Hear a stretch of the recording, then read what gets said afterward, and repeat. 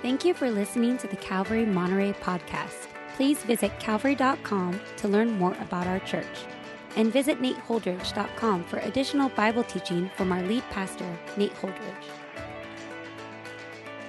Teaching today is our lead pastor, Nate Holdridge.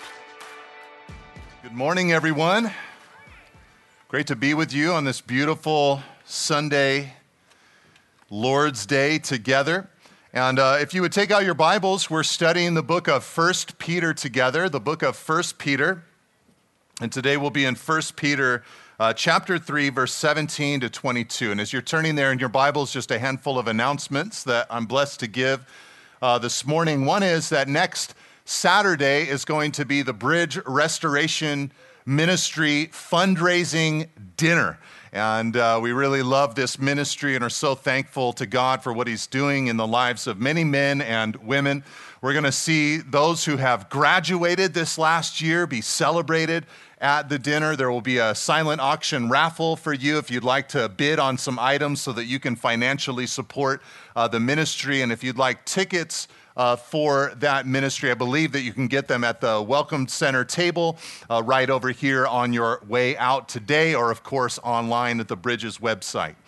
Also, we wanted to be sure to remind all of the women that in 2 Saturdays we have our annual women's conference, and I'm really excited about the content for this year. We have Dr. Julie Slattery coming to speak and minister to us. She's a renowned author and psychologist and believer and theologian who has some great things, I think, to share. And her theme for the women's conference is going to be hiding in God. The idea is that as human beings, we often hide ourselves in many other identities. But as Christians, we're called to draw near to God. We're called to hide ourselves in Him. And so for all of the women in the church, we'd love to see you out here on that Saturday to be ministered to. You can sign up for it online at calvary.com. And then lastly, I wanted to make sure to remind all of you as a church that Dr. Julie Slattery will also be sharing with the entire church the Friday night before the women's conference. She's going to be giving a lecture on rethinking sexuality. She's written a book by this title recently. It is a biblical, solid look, revisiting what Scripture says about human sexuality. One of the tensions that we have as Christians in our modern age is the tension of holding fast to what the Scripture says, which what we want to be all about, but also simultaneously we want to know how to give an answer to those who question us, but also we want to be available to those who are confused and hurting by the sexual ethic that our culture is now pushing and preaching. And so she has a great way forward, I think, for Christians and for churches like ours to be able to move forward in faithfulness on one hand, but also thinking strategically about how to minister in the age that we're in, including to ourselves as human beings. If we're really honest, I think all of us have some element of sexual brokenness in our lives through either the things that we've done or the things we've been exposed to. And this is a really restorative word that she's going to share with us. So we'd love to get you to that conference. It's a one-night session, so you can get signed up for that at calvary.com as well. Okay, today, like I said, we're in 1 Peter chapter 3, verse 17 to 22. It's a fun one that we've got together, so let's read it in its entirety. If you look down in your Bibles and follow along with me, I'll read it out loud. Peter says, "For it's better," verse 17, "to suffer for doing good, if that should be God's will." All right, that kind of causes some pause there for a second. Suffer for doing good, if that be God's will, than for doing evil. For verse 18, Christ also suffered once for sins, the righteous for the unrighteous, that he might bring us to God, being put to death in the flesh, but made alive in the spirit, in which, verse 19, he went and proclaimed to the spirits in prison, because they formerly did not obey, when God's patience waited in the days of Noah, while the ark was being prepared, in which a few, that is, 8 persons, were brought safely through water. Baptism, verse 21, which corresponds to this now saves you, not as a removal of dirt from the body, but as an appeal to God for a good conscience through the resurrection of Jesus Christ, who, verse 22, has gone into heaven and is at the right hand of God, with angels, authorities, and powers having been subjected to him. Let's pray again. Father, we again ask for the help of your Spirit in knowing, understanding, and applying your word, and especially, Lord, this mentality Peter longs for us. We pray that we'd understand it in your word and then adopt it into our lives practically today. We thank you, Lord, and we praise you. In Jesus' name, we pray together. Amen. Well, one of my daughters recently in college, it's hard for me to confess this, but she, in one of her college classes, was studying film, and she studied the movie Alien. And she came home, she said, "Dad, I really think that you would like this movie." It came out in 1979. I was born in 1978, I have never seen this movie. So we sat down recently and we watched this movie. I'm not saying that I recommend it, but I would describe it as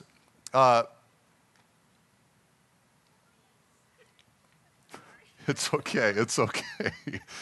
We're having a bee issue up here. Okay. I would describe the movie as brilliantly disturbing.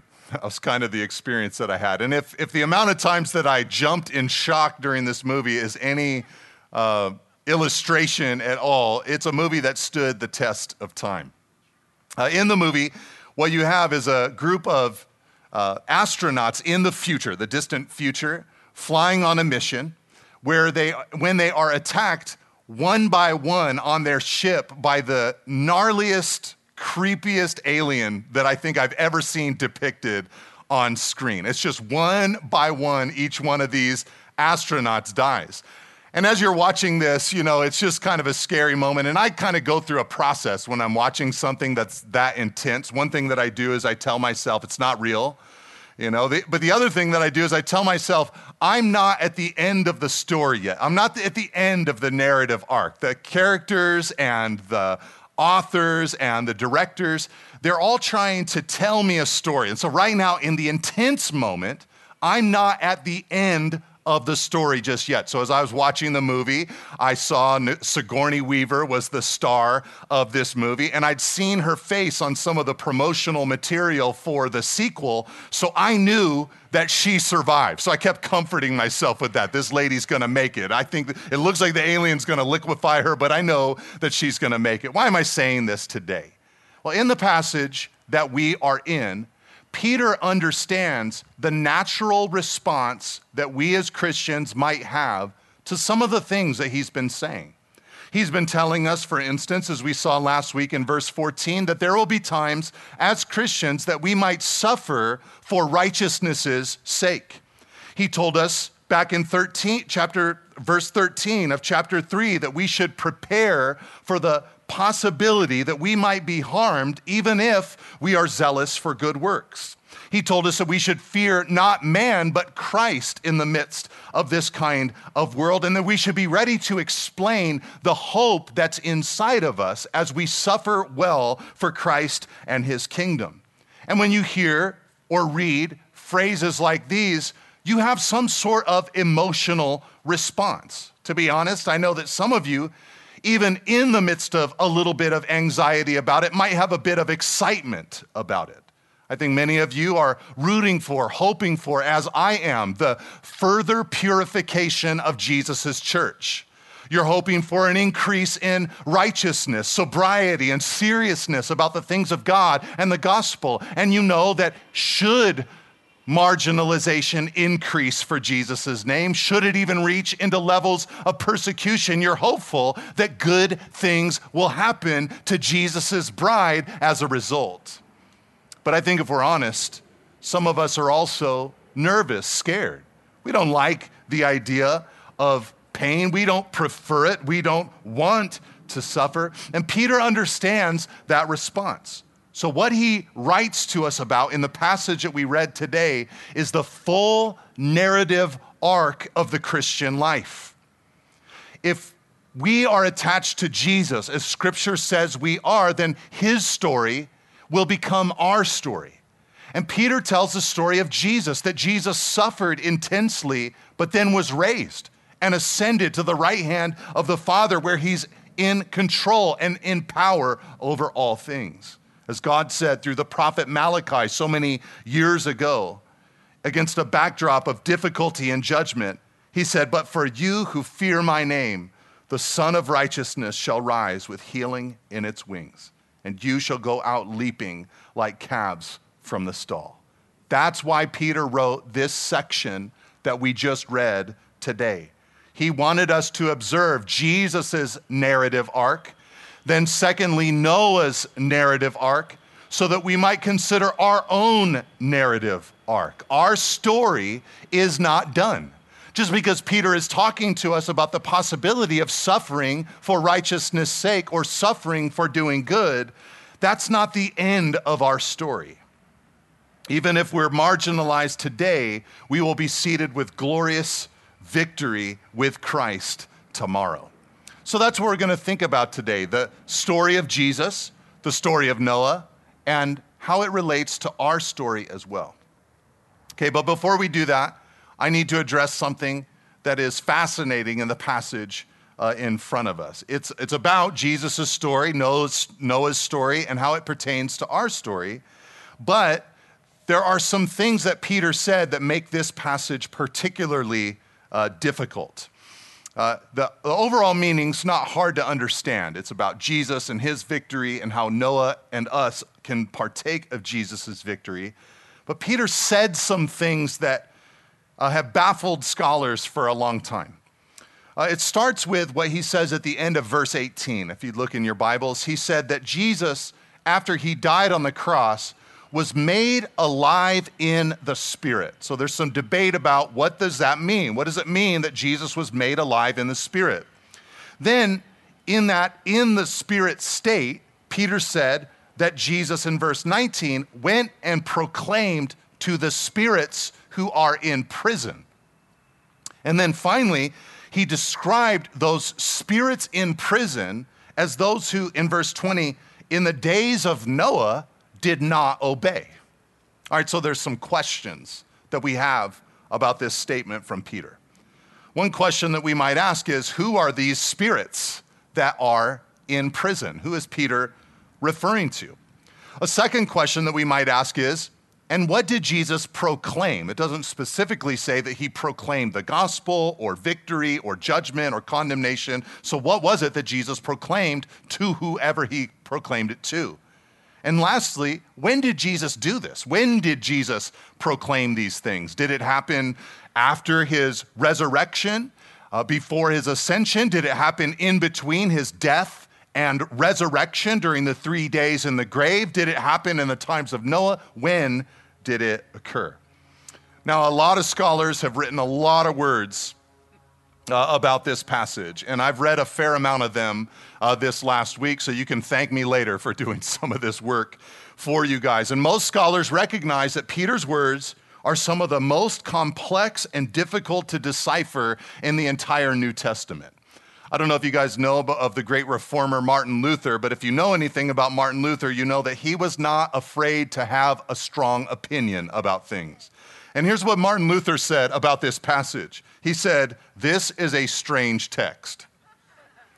He went on to say, "It is certainly a more obscure passage than any other in the New Testament, and I still do not know for sure what the apostle meant." That's a huge admission for Martin Luther because he was sure about a lot of things. So he says, I'm not really 100% sure what Peter meant in this passage. I'll give you the synopsis of the three main views that people hold.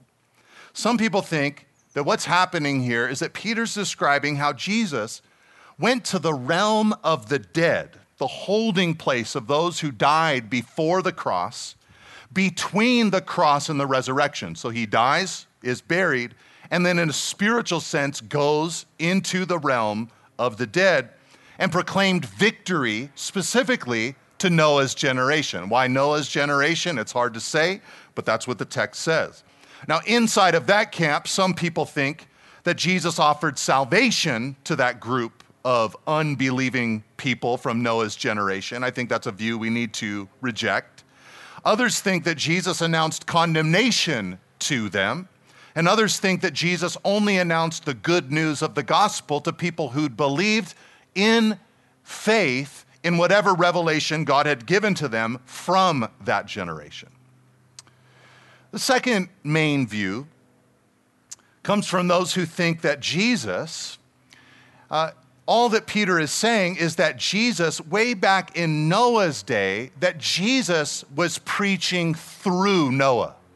You know, Jesus, as you know, is eternally existent. There's never a point where he's not been. He's the second person of the triune Godhead. So in this view, Noah was building the ark, Noah was preaching, Noah was talking to his generation, and Jesus was talking to Noah's generation through Noah, a group of people who right now, by the time Peter is around, a group of people from Noah's generation who were spirits in prison. They were being judged for their sins, so to speak. And if this is the right interpretation, then it merely means that God is faithful to communicate to every generation through his people, just as he communicated through Noah.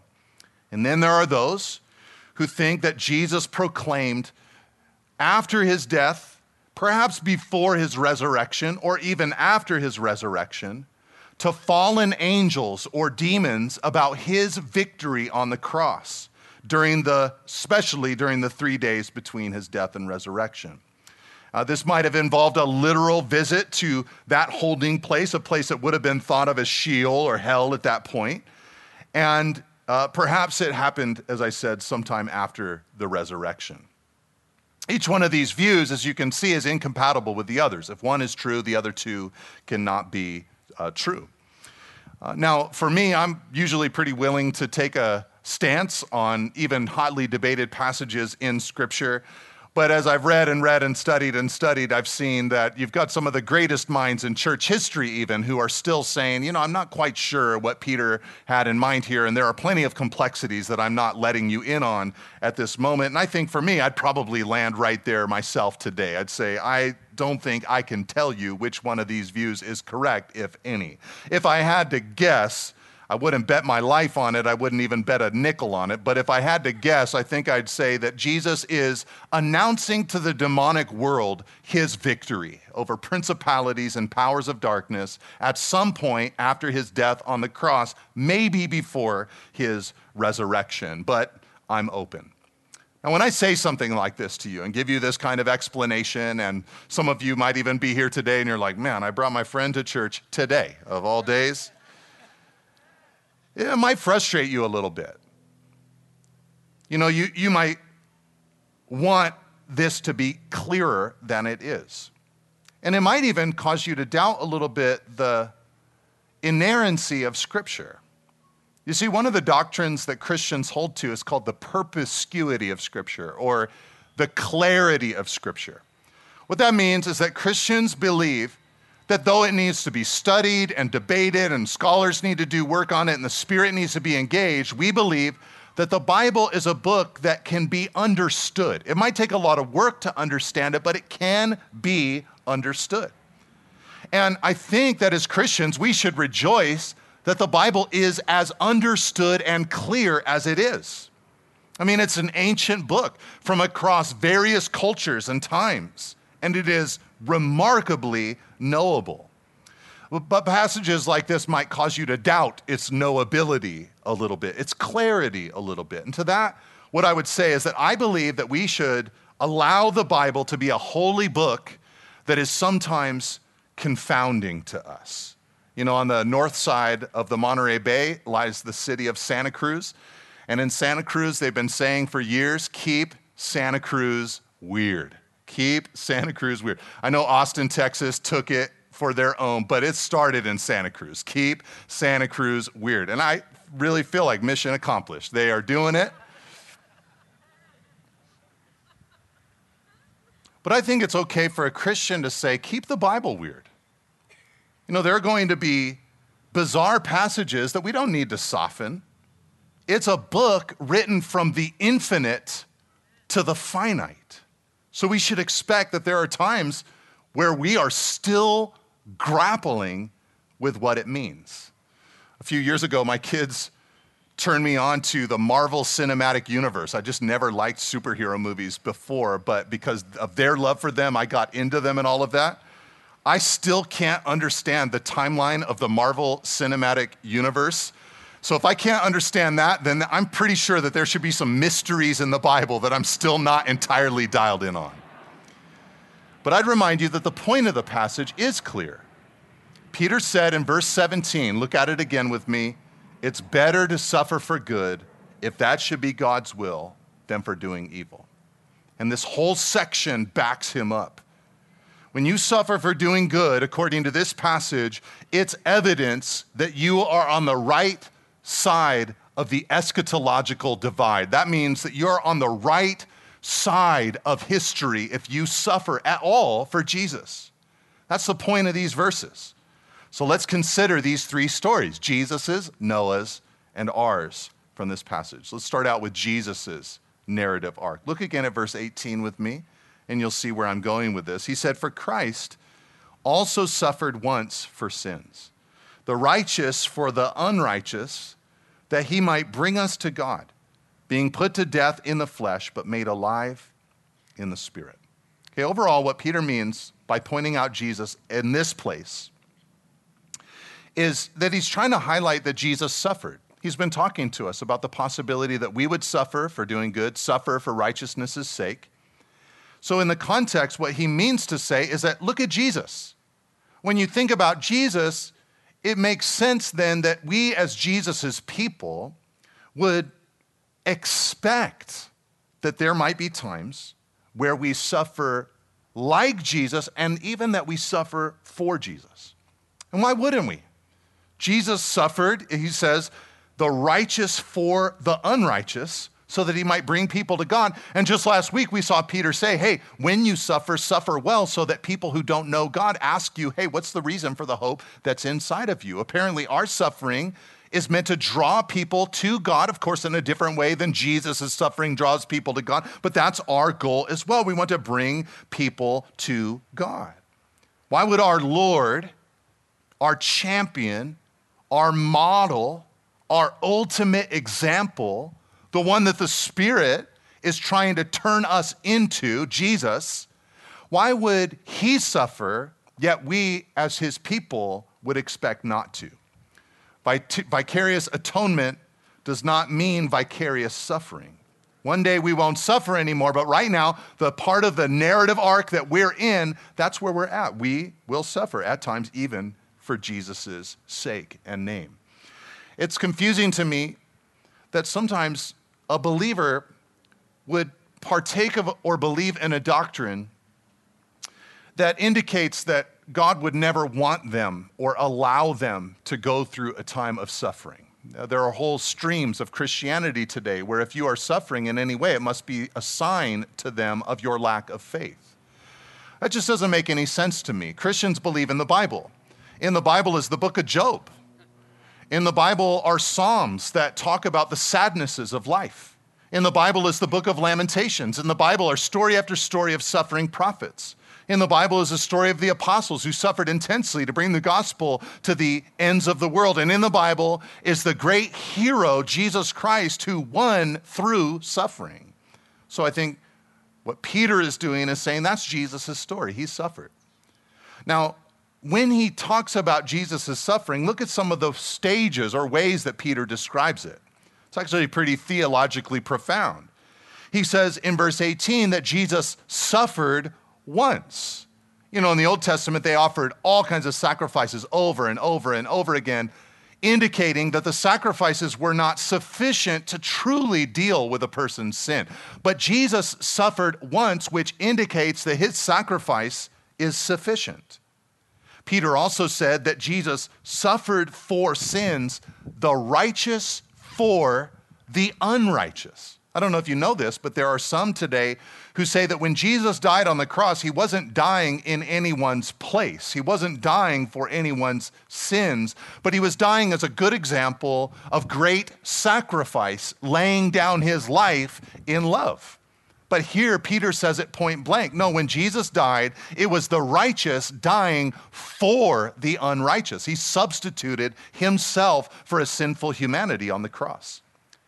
Peter also said in verse 18 that when Jesus died, he did it so that he might bring us to God. That's his purpose and his mission. This helps us understand theologically that the only way to get to God, the only way to get to the Heavenly Father is through Jesus and what he did for us on the cross. He truly is, as he said, the way to God. But Peter also said in verse 18 and 21 that Jesus experienced after his death resurrection. He called it resurrection in verse 21, but in verse 18 he said Jesus was made alive in the Spirit. He was raised. What happened after Jesus rose?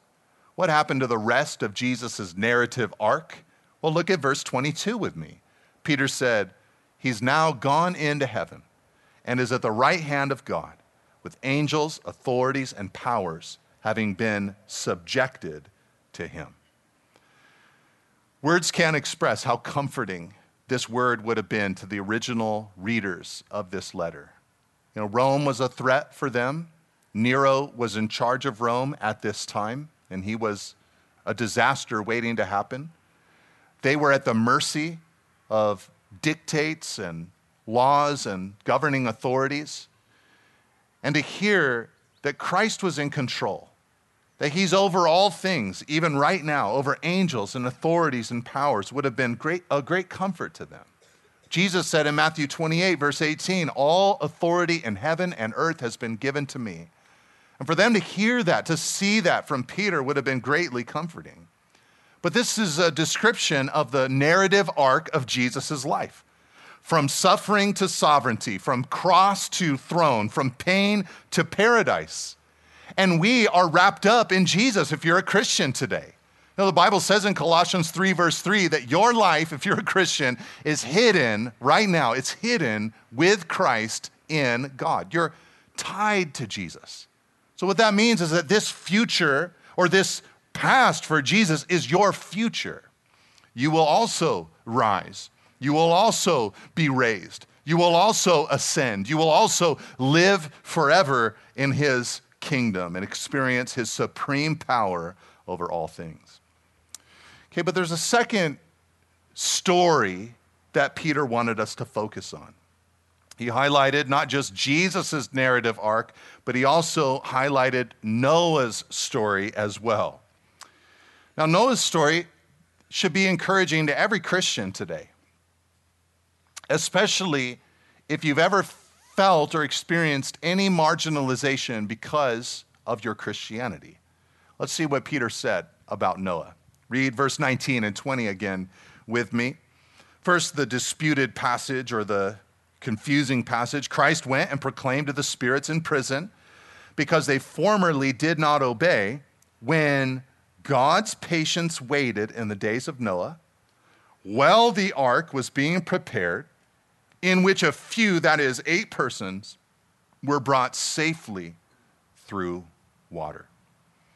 One of the first things that Peter wants you to see about Noah's life is that when Noah was around, he lived in a time of rampant disobedience to God. He calls it here times when the people around him did not obey. There was just not a submission to God. Now, when Peter says this, he's actually putting it rather lightly. Listen to the way Genesis chapter 6 describes society at the time of Noah. Genesis 6 verse 5 says, the Lord saw that the wickedness of man was great in the earth at that time, and that every intention of the thoughts of his heart was only evil continually. That's a drastic description. It's very extreme. Perhaps you came today and you hold the opinion that morality has never been worse than it is right now today. I hope that Genesis 6 and the story of Noah changes your mind about that. Humanity's rebellion against God today has not quite reached the proportions that it reached in the days of Noah. Every thought of every person, evil only and exclusively continually, is the description God gives. That said, I do think that there's something about the Western society we're in today that we can relate to with the age of Noah. I want you to think about this for a second with me. In the book of Romans, Paul describes in the first 3 chapters 3 different types of society. One society has cast off all morality and is living an upside-down morality as a result. Another society is hyper-moral yet without God. And the third society is hyper-religious yet without the gospel, so they create a legalistic environment. And I think if you scan the various nations and people groups of this world, you can find all 3 of those types of societies represented today.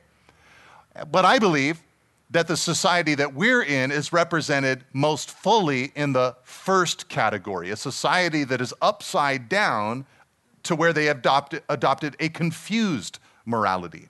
And here's what Paul said about that kind of society. He said, it begins with the suppression of the truth about God. And I think that we've done that in this Western society. We've suppressed the truth about God.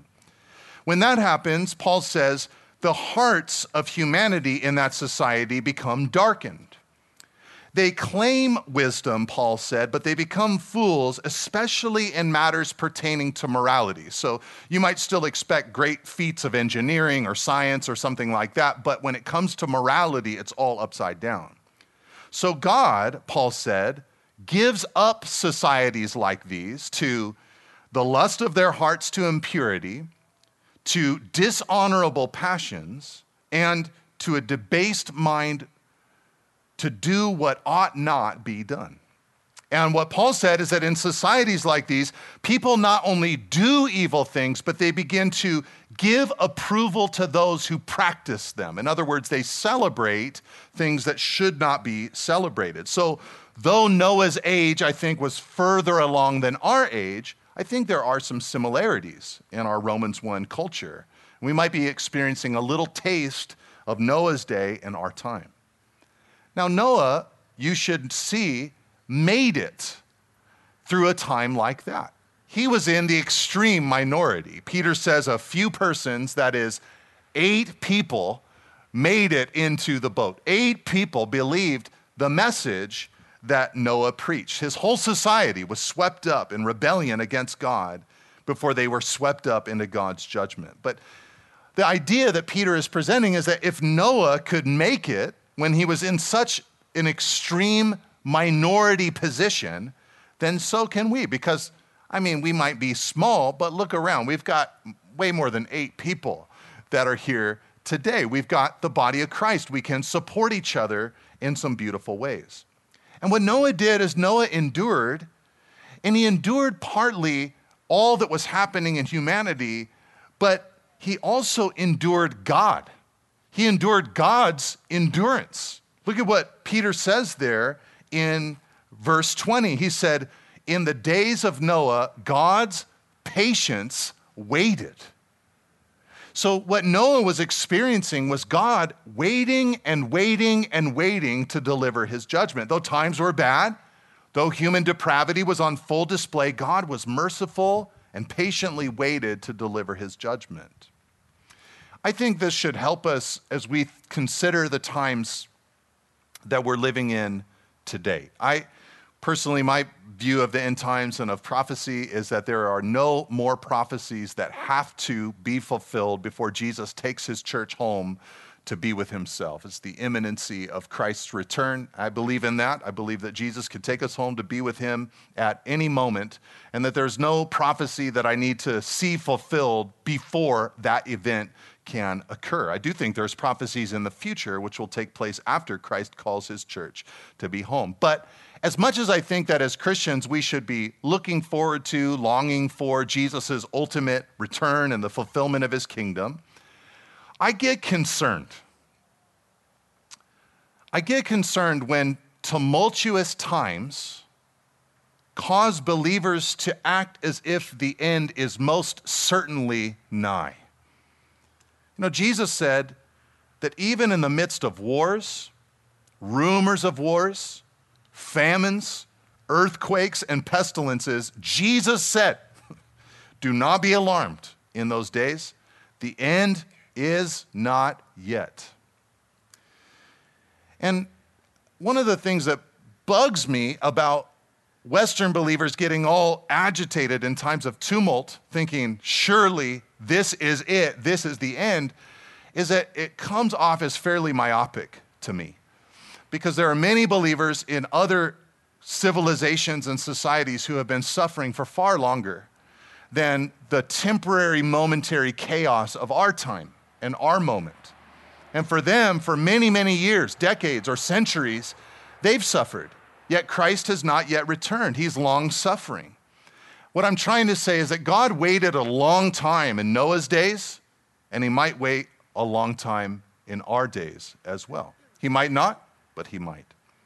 Now, though Noah lived in times of darkness, he obeyed God and he preached to his generation. How did he preach? He preached by building that ark. That ark was a pulpit.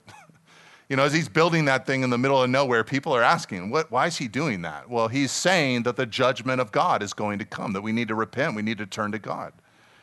So Noah put his head down, he obeyed God, he obeyed God's word. And we're to do the same. Through our lives, we're to put our heads down, obey the Lord, and plead with our generation to be saved from sin and receive the gospel. And finally, at the end of Noah's story, what happened? Verse 20, he was brought safely through water. He lived, he survived, he was saved. So that's Noah's story. And it should be a massive encouragement to us today. We go through a similar thing as Noah. We might be a small minority of people in a society hostile to the gospel, but we can endure like Noah did and ultimately experience salvation from the judgment to come. All right, but let's close by just thinking briefly about our story. We've thought about Jesus, we've thought about Noah, but what about us? Well, right now, the part of life that we're in, the part of the narrative arc of our lives, where we're at is found in verse 17, if you'd look at it. He said, it's better to suffer for doing good than doing evil. That's our spot right now. That's what we're living in right now. Now, before the right now moment, we were water baptized. That's what he says in verse 21. He says, baptism, which corresponds to this, or to Noah's being brought safely through water, Noah's flood, baptism now saves you, not as a removal of dirt from the body. It's not the ceremony of baptism that saves you, but what has happened inwardly before baptism, an appeal to God for a good conscience through the resurrection of Jesus Christ. Peter's very careful how he says this. He wants us to know that he's thinking about our baptism because he was thinking about Noah's flood, and there's a lot of water involved in both. Peter's baptism, or water baptism, is something that happens at the beginning of our relationship with Jesus. But Peter doesn't want us to think that by being water baptized, we're somehow justified or saved, so he clarifies the point. He says that it comes through an internal work of God's Spirit convicting you, making you want a clean conscience, and as you hear the gospel, you recognize that it's secured through the gospel, which is secured by the resurrection of Jesus Christ, is what he says in verse 21. So what is the narrative arc that Peter wants us to be conscious of? He wants us to remember that after we received Jesus, we were water baptized. Just as the flood washed away the old world, so water baptism pictures our break with the old life. When a Christian's water baptized, it's a way for them to say, this is what Jesus did to me internally, but it's also for a way for them to say to their church community, I will follow Jesus. And Peter is saying, I want you to keep saying that you will follow Jesus even if you suffer for doing good. When things get difficult, stay faithful, he's saying, to Jesus. And then after the water baptism, Peter says, the part of the story we're in is that we might right now suffer for doing good. Now, I'm not really even saying it as strongly as Peter said. He actually said in verse 17, there are times that it might be God's will for us to suffer for doing good. This is difficult for some of us to digest, like I said earlier. But let's think about this. shouldn't we confess that sometimes suffering is the best thing for us?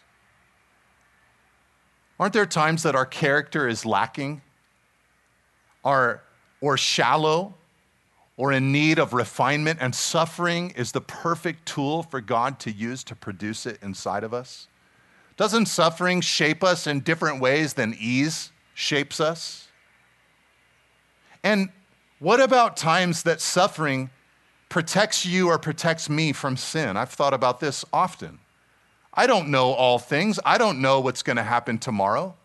And I've often wondered, how many times was I going to do something really stupid tomorrow, so God allowed suffering into my life today to divert my course and to save me from an error that I would have committed?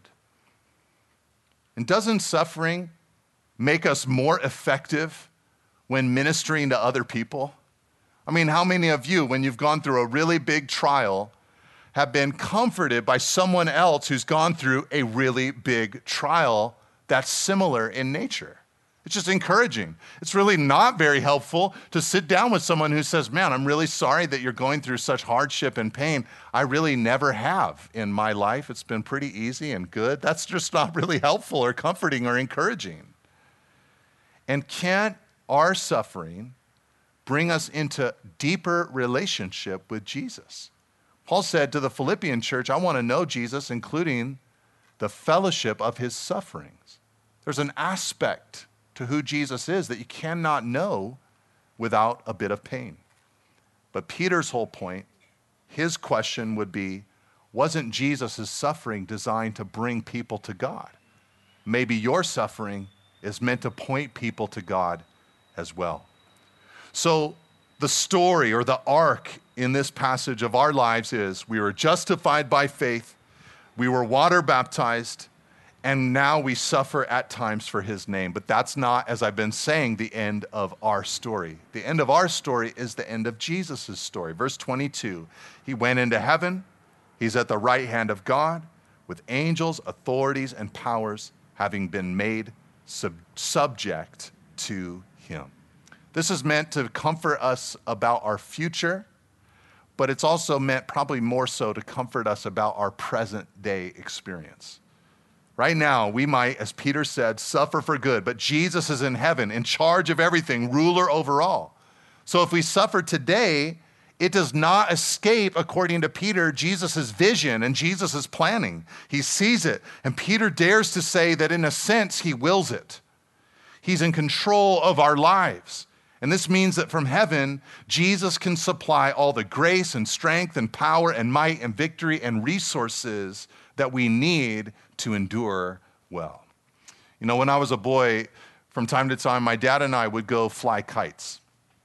And I grew up in Pacific Grove, so what that meant is that sometimes you would fly a kite, you'd get it in the air, and then you wouldn't see it anymore because of the fog. It was just up there.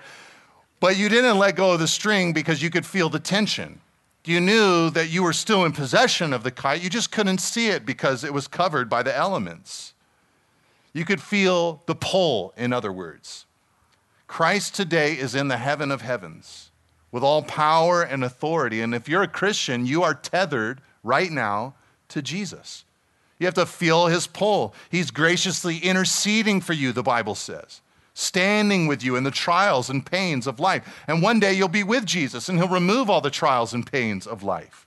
So today, endure, because you know the narrative arc your life, if you're a Christian, will take. And you got to trust Jesus all the way there. You know, I said earlier that Sigourney Weaver did not die in Alien, and you will not die. You will make it all the way into Christ's kingdom. So trust him. Let's pray together and ask God to help us with this mentality that I think is honestly in short supply in the era that we're in. Father, we pray and ask for your grace and strength that we might have this kind of mind, this kind of mentality. Lord, not one that is soft, but one that is strong, with the helmet of salvation on, ready to endure what you bring our way. In the process, Lord, we're trusting you for grace and strength and help. We do pray, Lord, for you to ease our burdens. But Lord, if you want to ease those burdens by strengthening us internally, then we accept that as well. But Lord, we pray that you might help us to have the mind that you have and to be on the mission that you've given to us. We thank you, Lord. We love you. In Jesus' name, we pray together. Amen. Thank you for listening. If you would like more teachings and information about Calvary Monterey, please visit calvary.com. You can also find books, teachings through the Bible, and articles from our lead pastor at nateholdridge.com. Thanks again for tuning in. See you next week.